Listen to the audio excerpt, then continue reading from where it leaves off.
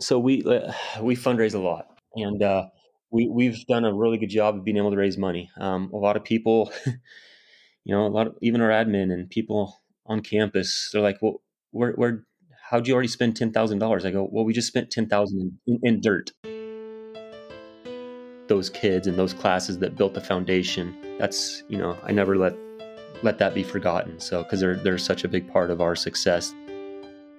Hey everybody, welcome back to the High School Coaches Club. I'm your host, Max Price. It's another great day to learn together, and I think it's so awesome that you've decided to join me. If it's your first time, I hope you stay a while. Thanks for being here. And if you're a regular, sheesh, I can't thank you enough for sticking around with me for so long. And a huge thank you, of course, to Will Miner and the gang over at Netting Pros for sponsoring the High School Coaches Club. If you need any facility improvements, make Netting Pros your first call. Not only will they help you design it, but they'll do it all custom for you. From the fabrication to the installation, they've got you covered for netting, digital graphic wall padding, turf protectors, cubbies, windscreen, ball carts, you name it, they've got it. They crush the baseball and softball world on a daily basis, but they also get after it in football, soccer, lacrosse, track and field, golf courses, and just about any sport you can think of. They're truly making facilities better all across America, providing high-quality products and services for fields, facilities, courses, and stadiums throughout the country, not only at the high school level, but for recreational, collegiate, and professional sports as well. You can contact them today by calling 844-620-2707, emailing info@nettingpros.com, visiting their website, nettingpros.com, or by checking them out on Twitter, Instagram, Facebook, and LinkedIn for all their latest products and projects. Netting Pros, they're improving programs one facility at a time. In this episode, I'm joined by the head baseball coach at Mountain View High School in Bend, Oregon, Ryan Johnson. He took over a struggling program and over the course of these past 7 years has used a huge community effort to help lift them up into greatness. I've had the pleasure of coaching against him for a few years now, and it's been a thrill to watch the competitiveness and drive his entire program possesses, even though they did beat us twice in a doubleheader this past spring. From only about 25 guys trying out in year one to nearly 60 in 2022, the sky's the limit for both the Mountain View program and Ryan Johnson. So let's do it. Let's dive in. It's episode 75 with Ryan Johnson. Ryan Johnson, thanks for coming on with me. Thanks for having me, Max. I wanted to start here because this is one of the most frustrating days I've had as a coach, and it was just this past spring. We went to your place, which is an awesome place to play baseball.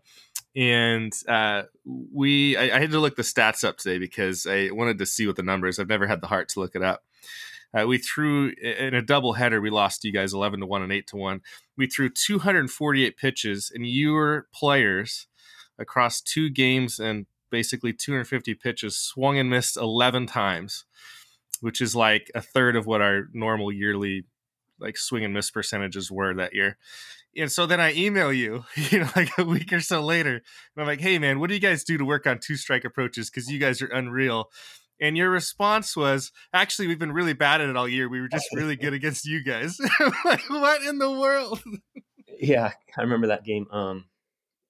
We preach it a lot too in practices, and just trying to the motto 2 for you, 1 for us, and just trying to simplify everything with 2 strikes, just putting the ball on the ground or in play, because high school fielding is a lot different once you get to the next level. So we just try to preach, just put the ball in play. The first 2 strikes are for you guys, but that last one, just grind it out for us, especially with the pitch count that we have. It just, every single pitch just eats away at some of these pitch counts. And if you can just find a way to foul ball off or not chase out of the zone, you can eat at some innings for some of these kids and right back at us too.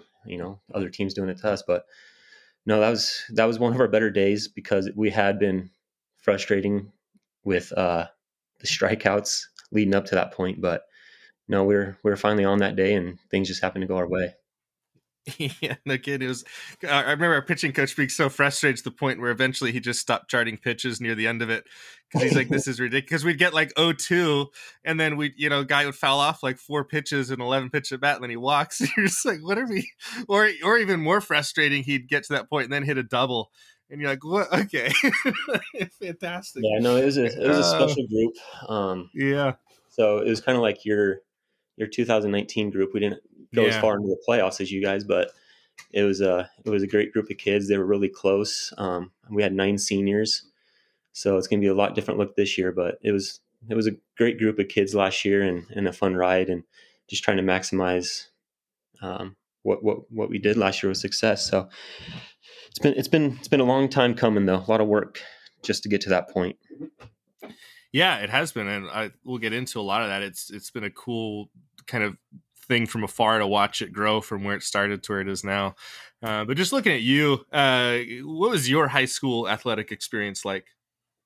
When I was in high school, it was kind of baseball was always the thing. Like I knew that's what I wanted to do, and but I did some basketball.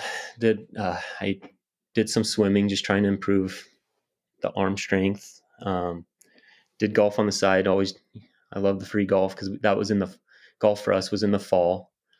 Here in Oregon, it's in the spring, but so I was able to do that. But so I did things on the side, but baseball was kind of my thing. I knew I wanted to try to go as far as I could with that, and just be coachable, and so that was kind of my history.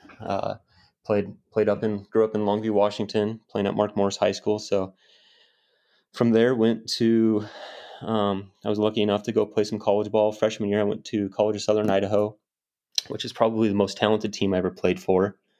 Um, uh, and just it was an awesome experience. But ended up coming back home to Lower Columbia College there in Longview, which almost shares the same campus as my high school, and another great program, really known for pitching and defense. Yeah. So went there, and then after my final year there, was able to go to Sonoma State and kind of finish my degree and finish my playing career. So it was a fun ride. You got to go enjoy good weather, I assume, down in California and see the sun probably during the baseball season there. Yeah, there in Roanoke Park, it was good.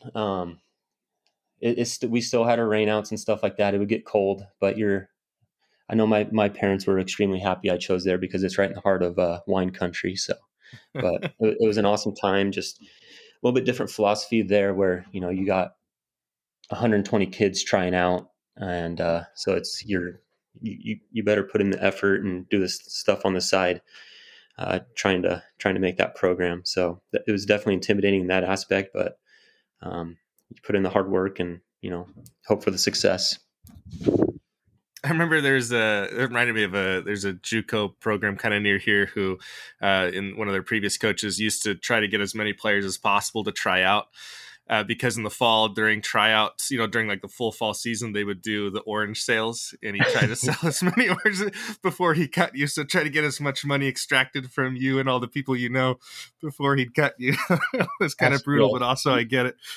We did the orange sale at Lower Columbia, and then at Sonoma State, we had 120 kids in the fall, and he kept all of us just so we can go work the Cal games for the weekends and kind of do parking lot, do security, just all that little stuff. So they know what they're doing, bringing in as much money as they possibly can, and then once winter hits, they'll kind of start cutting people. So yeah, no kidding. So at what point did you know that you wanted to coach? Did you kind of know that when you were playing, or was it something that came along afterwards?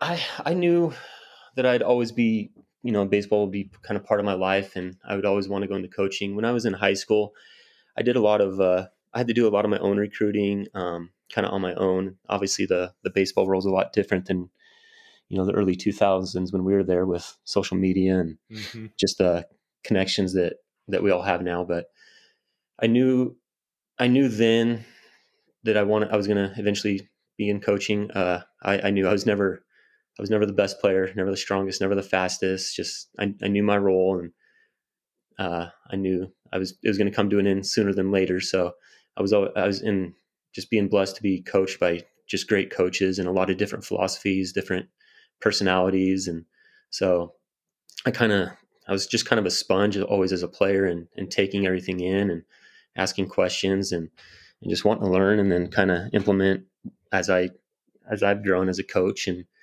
kind of implement that stuff and kind of fit it with my personality and how I can do things and be successful. So it's been a fun ride. I'm always learning. It's always There's, as soon as you think you have something figured out, you don't. Um, these kids are, they're always different personalities, and just trying to blend them into the best team you can possibly be. Like I said, this year is going to be way different than last year, and that's okay. And I'm looking forward to the challenge, and just kind of putting the pieces together and completing that puzzle. So you finished playing at Sonoma State. You end up going and coaching in California, right, at Mission Hills for a number of years. Mentioned that you won the D2 CF title, so that's kind of a cool experience for you. What led you then from there to Mountain View? Like, what was that? What was the draw? Why'd you leave that program? Why'd you come here? And how did you end up, of all places? Not that it's a bad place; it's one of the best places in the world, in Bend, Oregon. Yeah, so Mission Hills was an awesome learning experience. I was down there. It's where I got my teaching started. Actually, coaching down at Mission Hills I was like, I'm not doing school. I'm done with school. I'm burnt out. Just after a few years of coaching down there, I'm like, wow, this is pretty cool. Just the small impact that these kids have had on me, and seeing them grow. And from 14-year-olds into kind of adults. I'm like, all right, maybe I can do this teaching thing. So I got my teaching credential down there. Coached at Mission Hills for 5 years. We were lucky enough to win a CIF title. That was just a fun ride. We were that year. I think we were what were we 12-13 or something like that going into playoffs, and we were just happy to get lucky and just got hot. Beat some really good teams, ended up winning the CIF title down there for D2, which is equivalent to R5A here in Oregon. Mm-hmm. But so D1's the big dogs down there. But and just learned a ton from our coach there, and we had an amazing staff. And the head coach there is like, it wasn't me that won this thing. It's just the staff we had. I was the only one that didn't play in the minor leagues, so it was a fun group. And then ended up having we had twin boys. So from there it was, oh man, we have no help down there. My parents moved from Longview, Washington to Bend, Oregon early in the early 2000s. And we vacationed here going to Sun River. And then once they moved here, we came here quite a bit, and we knew we loved it. And we my wife and I, we talked, we're like, okay, pretty sure we can't do the west side of the Cascade Mountain Ranges anymore with the rain and the winters there. But just we get about 300 days of sun here in Central Oregon, so it is a special place. So when it came time, it was an extremely hard decision because all of our best friends were down there. They all had kids. We had our roots planted down there, and so it definitely wasn't easy. But being Bend, Oregon, it was we knew we could survive here and live here and grow a family here. So we made the jump. We came up here, came north. And when I first got here, kind of got into the subbing and just trying to get my foot in the door with the district. And I sent my sent resume out to the 3 ADs. Only one responded, and met up with the coach and kind of got my foot in the door in 2016 at Mountain View, and took over I was the JV coach that year. So he was kind of complete on the varsity staff, and then once he left the following year, he left after that 2016 is kind of when I took over and ended up being the 5th head coach in 7 years. And so it was Mountain View they were in survival mode at that time. Yeah, and when I got done with my teaching credentials, it was back in 2012, I guess it was, when I finished, and we had in Oregon at the time. It was kind of weird. It's hard to believe now because we have such a shortage of teachers, but back then there were so many that there was like no job openings. I couldn't find anywhere to work. I ended up selling furniture at a furniture store for a few months, and ended up getting my first teaching job at St. Francis School, teaching middle school social studies, which was right across the street basically from Mountain View High School. And somehow I never set foot at Mountain View's campus until, gosh, it would have been, I guess, that 2019 season when we borrowed your field to play against Summit High School. And I remember when I got up there, I was like, this is probably one of the coolest like high school baseball settings there is. You're like kind of up on a little bluff. It Hmm. overlooks kind of the track and the football field. Got a hitting facility up there now, and the field is really cool. The scoreboard's amazing. It's just a really neat environment to play baseball. It is, and that's funny you say the St. Francis because it's literally right across the street from us, and Yeah, just how it's kind of come full circle. But no, it's been I always kind of say we're out of sight, out of mind up there. yeah. So it's a good hangout spot for some of these kids to go up there and create a little mischief during the school day. So I'm always up there, kind of peeking my head up there, making sure everything's good because we invest so much into our field as coaches, obviously. But it's a special place. We got a great hitting facility up there, which is about 5,000 square feet. Um, we used to have a clubhouse until Yeah. as we came back from that, or just before our 2021 season. The cadet heater ended up sparking, and next thing you know, we left practice. 20 minutes later, our clubhouse had burned down. But so other than that, it's a great facility. We love it. It gets me in a little bit too much trouble sometimes up there mowing the field, but because we do mow the whole thing. But it's an awesome facility. It was a funny thing this past spring. So we've been in the same league together now for 4 years, and now this year, you guys added another high school over there in Bend, so it kind of changed the classification. So you moved to 5A, so we don't get to necessarily play each other on a league schedule basis anymore. But this past year we were, and it was really funny because it was a really wet spring over here on this side of the mountains, and so we, any ground ball hit, any ball that hit the outfield just died. And then we go over to your place in May, and it's like almost playing on a turf field, like with how hard the ground was.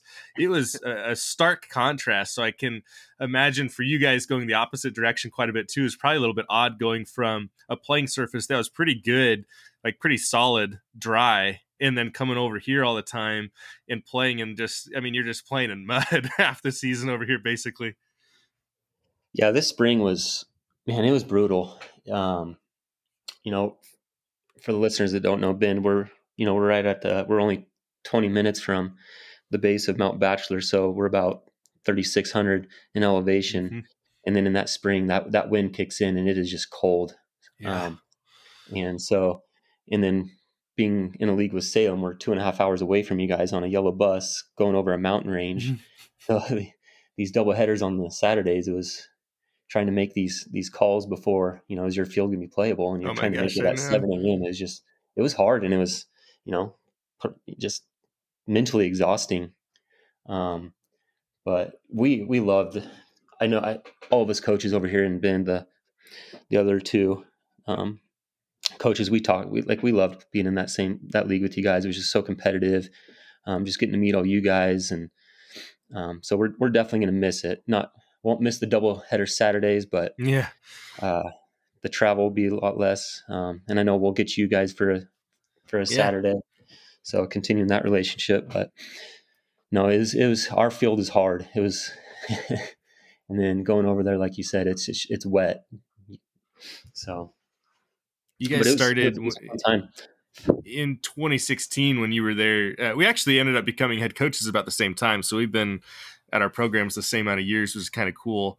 And I'm glad we got to cross paths. When you first took over there at Mountain View, I think you'd mentioned to me like 25, 30 guys at tryouts, and then obviously this past spring, almost 60 players, which is unreal. So we're looking at a period of 7 years or so where the program has completely changed, right? You were the fifth head coach in 7 years, and now you've been the same kid, you've been the same guy there for like the same amount of time, right? And the numbers have doubled, almost tripled in terms of how many people want to be a part of the program, right? So what do you attribute these changes to? Like, what have you been doing there to take the program from where it was to obviously the new heights that it's reaching? It hasn't been easy, but what's been great is just the people around it.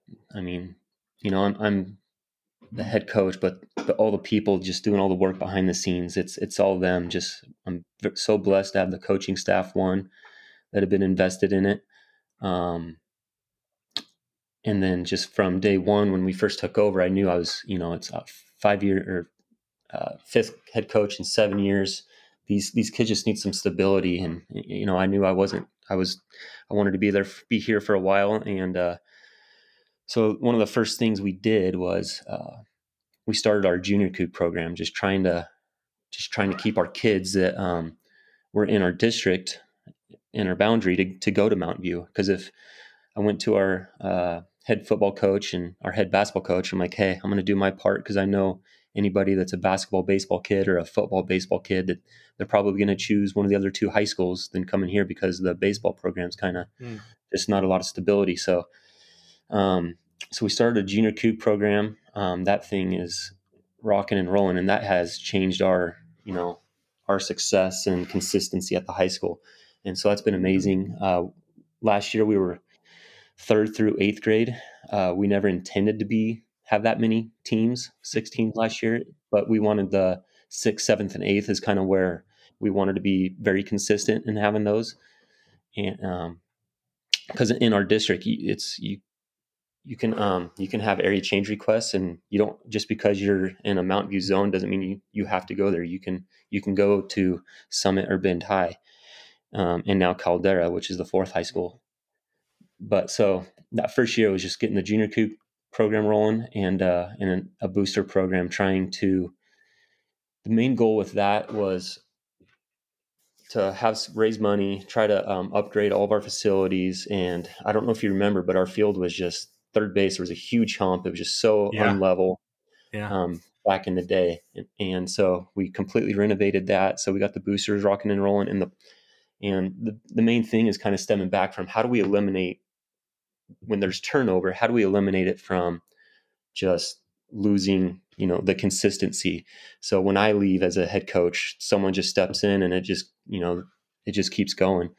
Same thing with our booster president. Once he leaves, someone steps in, and we keep that consistency. And same thing with the junior coop coordinator. So that's been a game changer for us, and we're starting to reap the benefits of all that hard work from so many. And then just, we have so many parent involvement, the previous head coach, he was an awesome coach. He was we're going to do it my way. I don't want a lot of parent involvement. I have a different approach where, these parents, they understand the boundary between, kind of, just understand that boundary between coaching and wanting to help. So, because the parents, they want what's best for their kids. And, how can you make this program better from kind of outside the fence? And, so had a lot of commitment from great parents, and it's been awesome. So wearing all those hats at first was a lot. Again, kind of gets you in trouble, because you're doing so many meetings outside of the season. And then so I had to wear it a little bit with from my wife, and asking for get out of jail free cards a lot of times. But, the right people have come in to the picture, and they've just taken off with it. And so it's been amazing. Kind of had a similar experience here at South. Like we didn't really have a youth program, and so we kind of, probably about 2018 was our first year of it, and now it's been awesome. Now, like you said, we can start to see the benefits on the backside of, like, these kids who have played 3 or 4 years in the youth program are coming in now as freshmen, and it's pretty cool to see. Kind of a similar thing with a booster club type scenario, and it's kind of cool because, like you said, like early on, it's a lot of work. Like I've had people, like DM me before on Twitter, like, "Hey, how'd you set up your youth program?" It's like, well, you just you have to just do it, like, and be willing to be the person in charge and find the right people, and then eventually, like, you can hand the keys off, and like you're saying, it makes life really easy. Whereas now I don't really hardly ever attend our youth baseball meetings and board meetings, because they've got it all handled, and I don't have to worry about the booster club stuff, because I have reps for that. And it's like, it becomes this system that works really well. But like you said, you kind of got to put the work in on the front end to make sure that all the systems are in place to make it work. To where I love what you're saying about, like, the turnover when you leave or someone else leaves, like the next person steps in and we keep going, rather than having to start this whole thing all over again. Absolutely. And there's been so many benefits too that I just didn't realize is, when these youth programs they're all going to the same tournament. So now all the parents are kind of, getting to know one another. It's not just within their grades. And so that was kind of a surprise that I didn't expect. And the other thing is, you can kind of, like, I tell my coordinator, I go, rule number one is just make sure the kids love it more on the last day than the first day. Mm-hmm. Let's not burn them out. Let's encourage them to keep going to other practice or doing other sports and just just developing them, learning different positions, protecting their arms. That's one of the things with these, for us, all these tournaments are in the week on the weekend. They have no choice but to cram them all in 2 days, 3 to 4, 3 to 5 games in 2 days, and that just eats at arms. So, we can teach or have our coaches, hey, don't chase the win. Just develop different pitchers. Don't worry about throwing them 70 pitches one day, and then just because the way that the tournament runs is they still have two innings available, just shut them down. Let someone else try to step up into that position. So because it'll benefit the kid in the end. Um, but yeah, so it's been a great ride, and we set it up to where we only have one field at our high school, but Mm-hmm. we try to intentionally have that crossover that when we're done with our practice, that eighth grade team, the 14U team, is crossing over after us, and just that little kind of, hey, how's it Yeah. going, you guys, type deal. And it's very little, but goes a long ways, and just having them connected and seeing what their future is going to look like. So I'm just trying to picture for you guys what practice looks like. So I'm running through. So we have two fields, which works out fine in cages. So it's a pretty simple, easy thing to do. How do you structure? Just like think of high school, not even the youth stuff yet, but how do you structure practices for your program when you have a lot of players, which is a great problem that you've created for yourself, but only one field to work with? Yeah, it's been a lot of growing pains, obviously, in trying to find the best system and make it all work. So back in 2019, that's when I just lost. I told you the last Mm-hmm. year's seniors they were an awesome group, and pretty talented. So when they came in 2019, we had um, I had them with. We only had two teams, so I wanted those guys practicing with our older kids and just trying to develop them, because our graduating class of 2019 had a lot of good leadership too, and just hard workers. So we practiced together, JV and varsity, and just the growth that the freshmen had, who were mostly our JV. The growth there was just, we saw so many benefits from it, and now actually we keep our JV with us at so varsity JV practice together, and then our freshman group now they go off to our Parks and Rec field, which is a couple miles away. Right. So Yeah. it's definitely hard. That's the one thing I just tell the parents right up front. I go, I get it, guys. Freshmen can't drive, going off site for another baseball field. I've done everything trying to get transportation. It's just not available. So it is what it is, and it's been that way for a long time. So what so just it's not easy, but the benefits that we've had with our JV varsity practicing together, and sometimes we'll go our different ways too. Um, we'll go into the field house and hit in there, or JV will, and we'll take the field. But no, it's been great. A lot of good things have happened by that. When you look at like philosophies of coaching, when you took over back in 2017 versus where the program is now, and you kind of look back at who you were as a coach at that time, is there anything that kind of jumps out at you that maybe you're like, maybe I was doing that one thing wrong, or maybe I could have been doing this one other thing a little bit better when you kind of first took over at Mountain View? Yeah, the kind of the rules, Mm, program rules and stuff like that, yeah, where I had them so clamped down. I'm like, man, I'm kind of backing myself in the corner sometimes. So yeah. kind of made it a little bit more open ended. But the kids, they know the expectations. They know they know what's expected. Kind of like your program, we have our 5 pillars, Hmm. and what we go by, and so we try to stick to that. Just try to do things the right way. One of the things is you know the difference between right, you know the difference between wrong. Try to do right. But so that was kind of a big thing, was not making it so it's got to be this way, and just kind of a little bit more. All right, so this you did screw up, but let's try to correct it. Maybe you don't start this game, but so that was a big one that I learned as a younger coach is don't back yourself into a corner. Mm-hmm. It reminds me of one that I kind of inherited and kept going, which was when I first took over. It was if you're not at practice the day before a game, you don't play in the game, and I had that as a rule. But then there's an issue that came up is our school is an IB school, so we have a lot of kids that take IB tests, and some of the IB tests will last a long time. And so we had our starting shortstop miss an entire practice the day before a game because he was taking an IB test. And I'm like, well, this isn't going to work, right? Because on paper, the rule I had written was if you're not there, you don't play the next game or start the next game. But this is obviously why should he be punished for that? And we're going to punish our team and our pro. So it's like, okay, so yeah, taking some of those rules away. I think you kind of have to go through that as a coach, but taking some of those rules away and maybe being more, like you said, pillar based, or just be more open-minded about things. And you don't back yourself into these corners where all of a sudden it's like, well, I have to sit you now because that's what the piece of paper says that I wrote, 7 months ago. And this sounded like a good idea. Yeah, absolutely. There was one where it was the head coach before me where, if you had an F or kind of below a 2.0, you needed to finish up your homework before you got to come to practice. And so I kind of implemented that when I first took over. And then after a while, I'm like, what am I doing? We're not teaching them time management.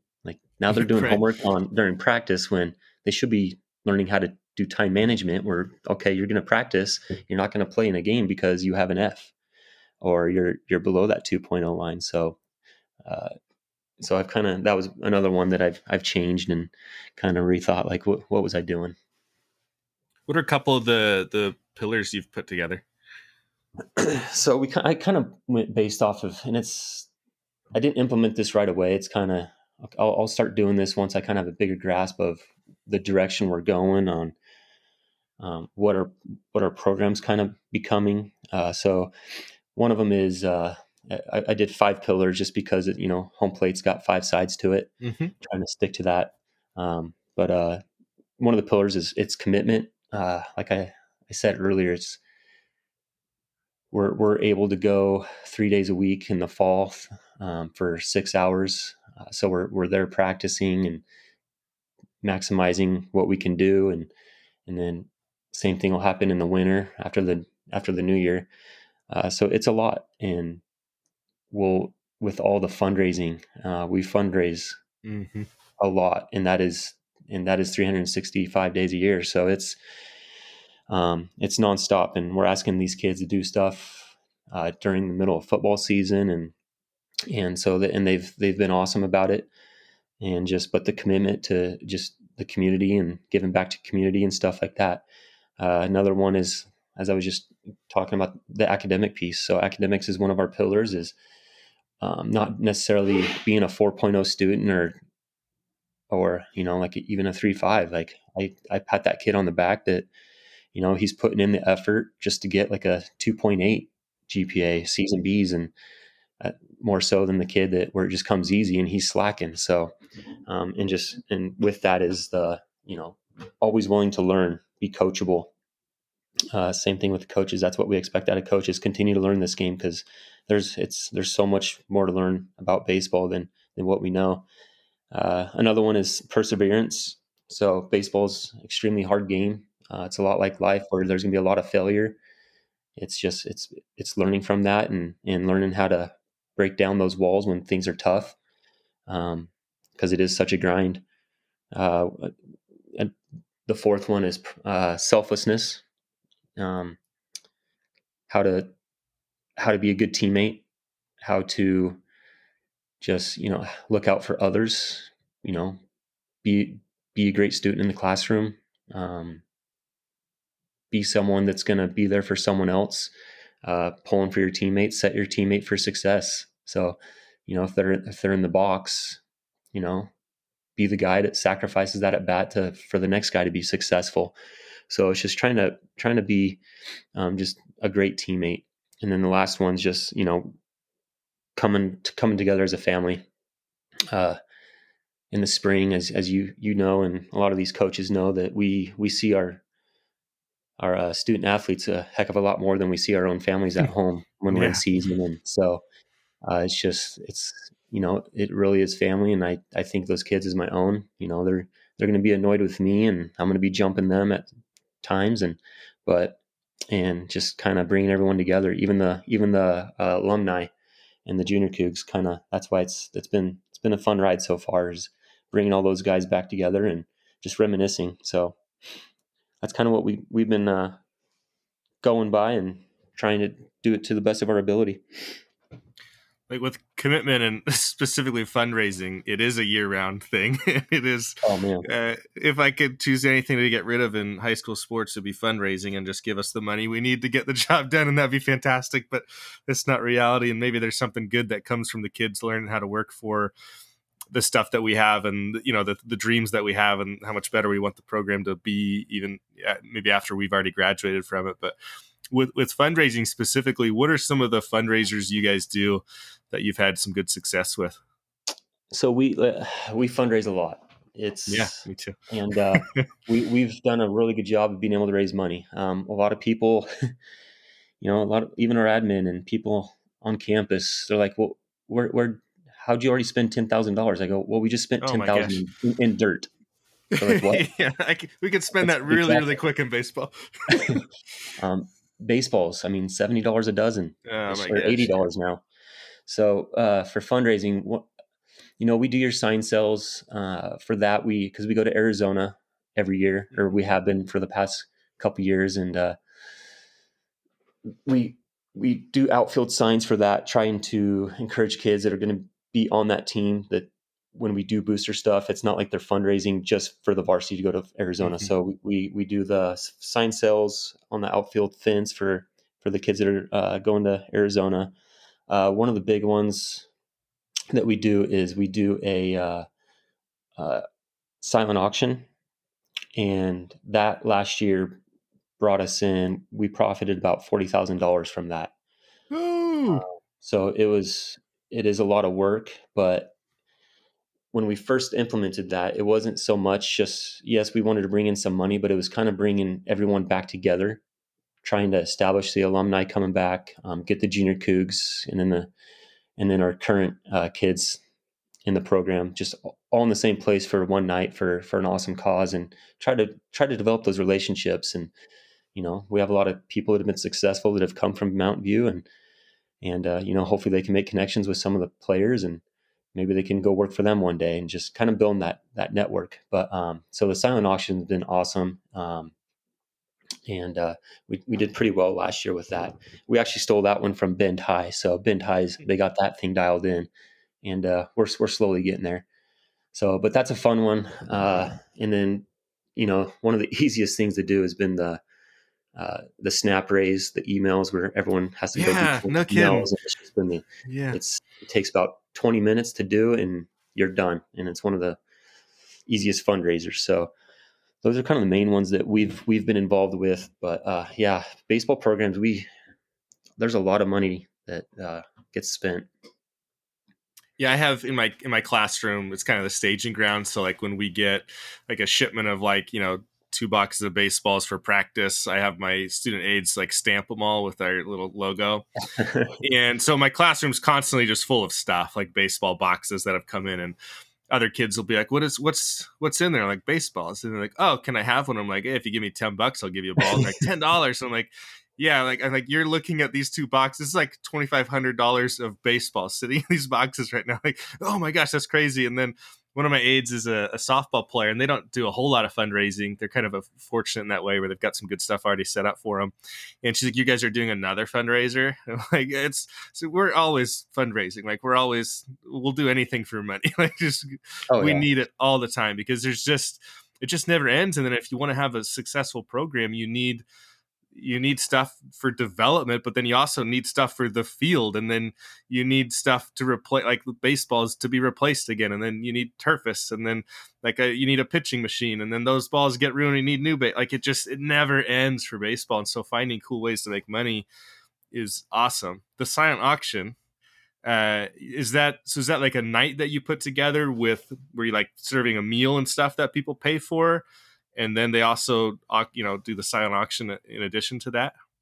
Yeah, so we asked the kids to go procure about $200 worth of items. Mm. So you're talking like golf courses around here, which are Oh yeah. phenomenal. So I mean, if they get a round of 4 from a golf course, they've easily accomplished that. But and just trying to, so they go out and procure $200 worth of items, and then we ask them to go sell 4 seats as well. And then having done that, they'll get kind of their swag package for free. Mm-hmm. So I mean, talk about there was $8,000 right there. I But tell this. So when in the COVID year, when we all got shut down, mhm. I handed out all of our swag, our shirts and socks and everything, the day before everything got shut down. And I'm like, that's like a $7,000 mistake. If I just waited one more day, could have saved it all for the next year. I did the same thing. Uniforms, hats, No, just all that, and I'm like, oh, I'm not getting that back for a while. But no. but yeah, no. The son, and then we have one of the parents. He has a food truck here. He donates all the dinner. Um, so it's just a fun night, and like some of the parents have been heavily involved with auctions before, so they know what they're doing, and they're telling me that they're doing this. I have no idea what they're talking about, and then I went and saw it. We did a paddle raise, Yeah. and I had no idea what it was, and so we're like, okay, we're gonna paddle raise for the new Hack Attack machine, and so they asked anybody want to pay full price for it. No one raises their hand, so he's like, all right, $1,000, and then just paddles went up left and right, Yeah. and he goes, wow. Okay, how about 2 Hack Attack machines? And we had that within the same amount. And then, okay, how about new baseballs? And it was just like, wow. So it was a fun night, and just you know we do it at the Ben Delks Field House, so all the alcohol, that you do well with that, and then obviously you Yeah. get the liquid courage to where parents and alumni are wanting to open their It helps. pocketbooks a little bit more. So it's just a good night. Does Richie Sexton donate anything? Yeah, he actually he does his, because he's the head coach at Summit, obviously, or was. I don't know if you heard, but he's taken on a gig out in the independent ball out in Chicago, Yeah, I did Illinois. hear So that. he's gonna be involved still with Summit High, but um, he'll cut out a little early this year. But no, he's an awesome dude though. It's fun hanging out with him. He is a big man. Is large. I remember the first time when we were in the league together, we went to Summit's place and went to shake his hand. It's like, oh, he could have shaken both my hands and Yeah, he'd still have more of Say it. his hand left over after. That's crazy. Yeah. So I mentioned working at St. Francis School for a year, which is right across the street from Mountain View years ago. And they did their auction. And I remember going to it thinking like, oh, this will be kind of fun. And same thing, like it's the first like auction type thing I'd ever really gone to. And yeah, there's just like paddleways. Who wants to give us like $5,000 for like, you get nothing from this. Just you get just give us money. And people are like raising their paddles. And I'm like, what is this? What's happening right now? Like, it's crazy. But when you get people together who, I guess, kind of like believe in what you're doing and feel some level of connection to it, I think it makes a huge difference. So the silent auction thing is awesome. That's great. I mean, they do a dessert table, and again, I had no idea what this was until I actually saw it. But it's people make desserts. There's about 6 desserts that some of the parents made, and each table bids on a dessert. And like, I mean, pumpkin pie going for $500. I'm like, wow. So Crazy. Yeah, it's just man, it's a good way to make money. it's awesome, and they're there to help out the program, and so it's great. And like you said too, like the network part on the back end's pretty cool too, because now you have this network of people that you've probably met, you've interacted with at some point. They've obviously found some sort of value in what Mountain View is doing, and then in the long run, hopefully that does 2 things, right? Hopefully, one, like you said, maybe it turns into players getting jobs or offers or who knows what down the line. But then also that turnover piece again, like if you're gone or if the booster club president's gone or whatever it might be, there's this network of people still there willing to help out, regardless of maybe who the personnel is that's involved. They're there to help Mountain View baseball, and I think that's a really powerful thing.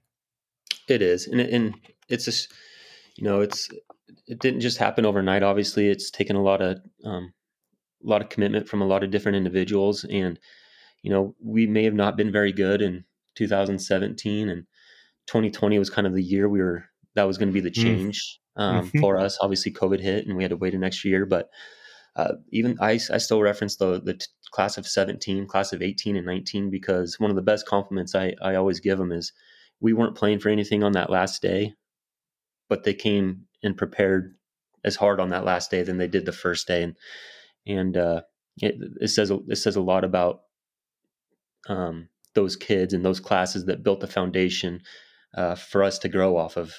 So that's, I never uh, let that be forgotten. So because they're such a big part of our success that we're able to see today. I can attest to that. I remember in 2019, it was our last league series. And so we hosted you guys for a doubleheader and had to beat you in both games to like secure the league title that year. And I can't remember the scores of them, but I remember the first game being really close. And then, like we had mentioned earlier off air, one of our pitcher that was going to start the second game was hurt. He got hurt in the first game. And there's like that level of like, this is going to be a problem getting into game two, because you're like, this is a group of players that doesn't realize that they're not playing for anything other than just like, they're just like, they don't roll over. They weren't just going to give up the game. Like I remember it being a moment of like momentary panic of like, all right, we have to really earn this thing now, which I think is a huge testament to that group, because it's really easy. And I've been on teams like this before where you get to that last game of the year or last series of the year, and you're not playing for a playoff position at that point. And it's really easy to just kind of show up and be done with it and walk away. And, to their credit and your credit, you guys didn't do that. And then obviously, COVID happens, but from there on, your team has had quite a bit of success. And then this last year kind of culminated in what I can imagine was a really cool moment when you guys hosted the first home playoff game there in over a decade. So it was a fun experience for everyone involved. Fans, students, obviously the kids. A lot of energy, big crowd. So it was a lot of fun. Jumped out to a good start. Went 1, 2, 3 in the bottom or the top of the first, and then came up to bat with got up to an early 2-0 lead with a 2-run home run, and we were feeling good about ourselves. But a lot of ball game to be played, and Lake Oswego, the team we were playing, they just happened to be the better team that day, and I think we jump started them because they play in a really tough league. They finished 5th, but they handled us, and they went on to beat one of the best arms in Oregon in the next round. So, but all in all, take away a lot from it, and we were there, and it gives you a lot more, makes us hungry for the next one.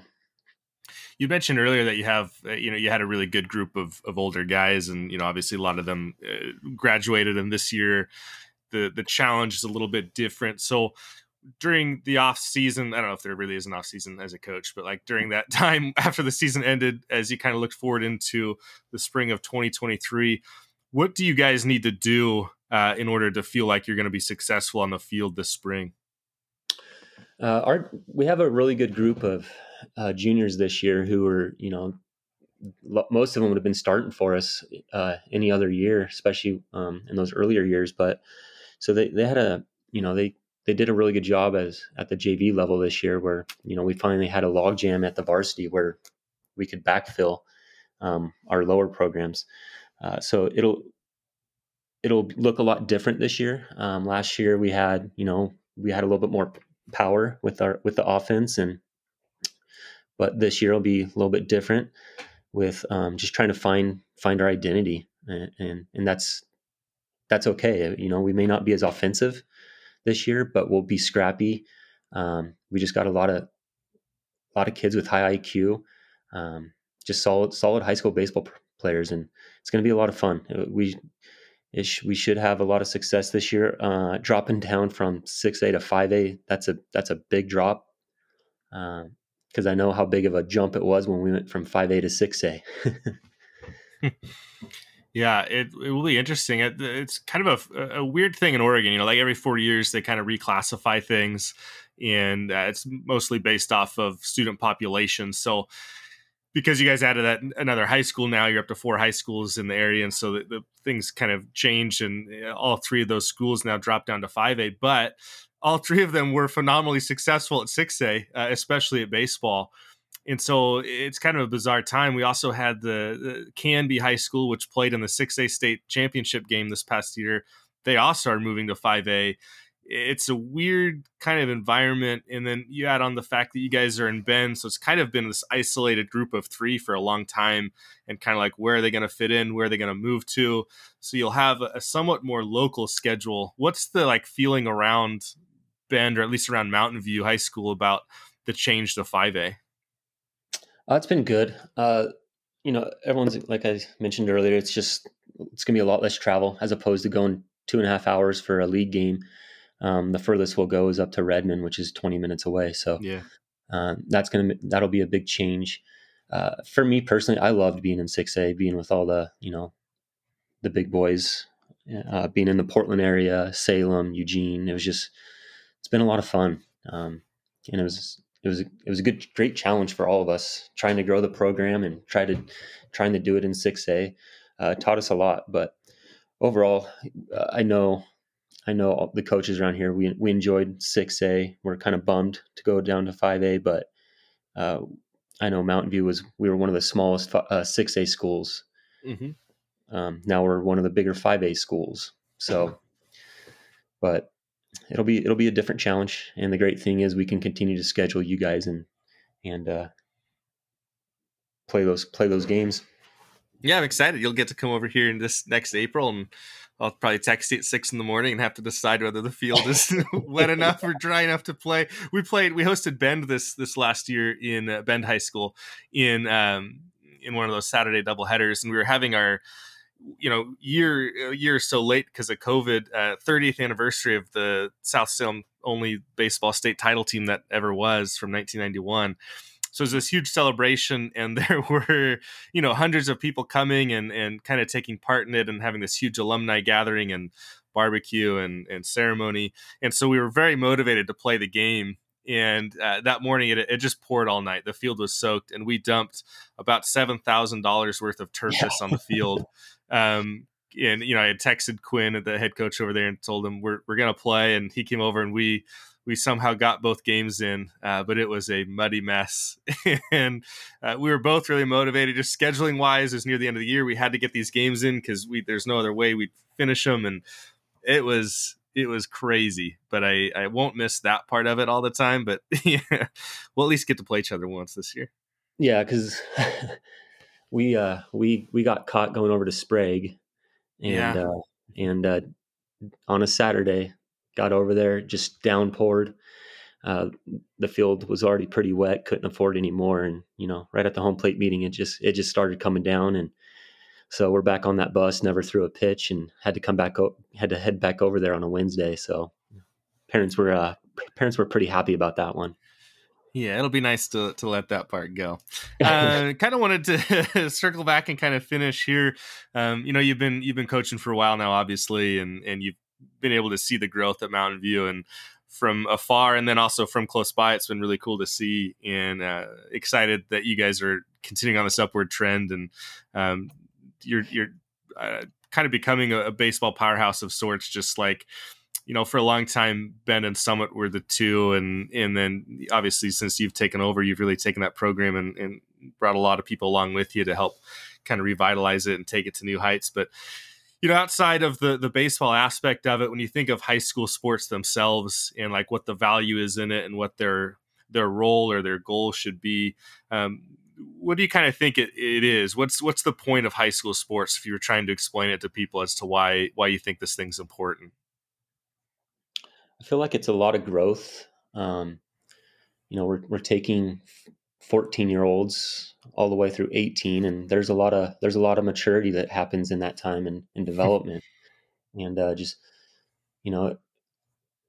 always keeping in the back of my mind that 90% of these kids are not going to play sports at the next level, and just how do we better them to be successful? So when they go into that interview and competing for that job, how can we help them be more ready than the person they're competing against for that job, and just learning to take pride in doing things the right way and taking the time to do it the right way. So it's just understanding just how important details are, paying attention to those little things, um, showing up for practice on time. And if you're not going to be at practice, it's making sure they take accountability for themselves. And I don't want to hear from your parents. That's great. Your parents are going to reach out to me, but I want to hear from you, because if you can advocate for yourself, text, hey, I'm not going to make practice today. I know that's not an easy conversation or easy thing to tell a coach, because, there may be repercussions with that. But if they can do that and take that ownership, then as a teacher, I know that they can go talk to their teachers, about missing assignments, or, how can they do better and get that extra help, and just learn how to advocate for themselves. Same thing with all the fundraising is, I don't want your parents doing it. I want you guys going to sell the program and sell why this business should help us out. Sell yourself. And so just having those conversations, because it's not easy when you're that young. So, but I think it really helps once you do it, once you get used to it, and then they start advocating for themselves a lot more and taking ownership, which is great. So, they come up to like, when are you going to wash your pants? Well, my mom hasn't washed. I go, stop right there. It's not your mom. I go, this is you. So it's trying to teach them the growth and how to be successful once they're out of Mountain View and out of our program, and be better off than, whoever they may be competing for jobs and even for school. Do you plan on coaching your kids when they get to high school, or do you think you'll be done, or do you think you'll try to avoid them? It's funny because they're two different personalities. They're only 8 right now, but Riley, he's good with coordination, and he enjoys the sports, where his brother Rory, I call him the GM. He's more of a front office kind of guy. Just he'll watch from the sidelines. He enjoys more of the individual kind of sports, but yeah, I hope I get to coach him. I coach everybody else's kid. I don't. I'm so busy. I don't get a chance to go help them with their youth, with the little league stuff. So hopefully I get that chance, and because it'd be special just being at the, they're at the field all the time. And so my assistant coach, his kid's at every single practice with us. He's only 11, and that's important to us, because it's, he's sacrificing a lot of things for other kids or other parents' kids. And so having his kid at all of our practices, it's been amazing. And, it's awesome for their relationship. And so I hope to have that with my own kids as well. Well, yeah, I hope you do too. And it's been fun. We've got one of our assistant coaches. His son comes to all of our games and practices and serves as our bat boy. And it's kind of been a blast. And I think it's good for him. I think it's good for the kids. And I've definitely enjoyed it. Well, as you kind of wrap things up today and prepare to head off to Hawaii while you're in the middle of a snowstorm over there in Bend, I don't know if there's anything maybe we missed or anything you thought we'd get to, or I don't know, shout outs, or it doesn't matter, whatever it might be. Just kind of hand the mic over to you one more time, right? Yeah, just all the coaches with kids and families. It's a big sacrifice. It's it's not just us that's out there with all the hard work. It's just it's an appreciation for all the spouses, because they really are the background of all these programs, whether it's cross country, soccer, baseball, basketball, football. It's a huge dedication. And what I hope a lot of parents understand is it's the ones at home taking care of all the bills, and getting kids to practice, and making sure our lives are straight at home. So because we're at the facilities for so much of the time, but it's just, they're always forgotten because they're behind the scenes. But just big shout out to all the spouses that are significant others that allow us to do what we do. Agreed completely. That's a good one. Ryan, you're awesome. Looking forward to have you over here in April, assuming that the weather cooperates, and wish you guys the best of luck this year as you transition to 5A, and can't wait to see you. Hey, thank you so much, Max. You're doing an awesome thing. I enjoyed listening to all your podcasts and learning from all the other coaches. It's been a great thing. So appreciate you.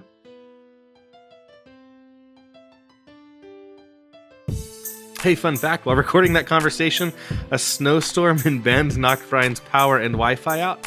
Thankfully, it recovered pretty quickly, and we were able to make it to the finish line. What he's done with Mountain View in such a short time, and in the face of two other local programs, Bend and Summit High Schools, with storied histories in baseball, it's one of the best success stories I know among baseball programs out here in Oregon. So tip of the cap to Ryan and the Mountain View program. If you aren't signed up yet for the weekly newsletter, or if you haven't picked up some High School Coaches Club stickers, you should definitely do so. Head on over to highschoolcoachesclub.com to get started. Don't forget to leave a rating or a review if you're listening on Apple Podcasts, and hit that subscribe button wherever you're listening. Most importantly, though, if you found any value at all from this episode or any previous episode, please share this on social media, via email, or through the old-fashioned word of mouth. It doesn't matter how you do it. Just find a way to bring a few more listeners in who might benefit. That's how we all get better, and that's how we grow the club. Huge fist bump to Coach Johnson for jumping on the call with me. Thanks again to Netting Pros for sponsoring the episode, and to you for clicking that play button. If you have any recommendations for people who should be guests on the show, be sure to reach out to me, even if that recommendation is you. Follow the club on social media, Twitter, Instagram, Facebook at HS Coaches Club. You can follow me on Twitter at Mr. Max Price, and can reach me via email, max@highschoolcoachesclub.com. All right, that's it. That's all I got. You're awesome. You matter. Thanks for all you do. And as Coach Lee would say, loving you.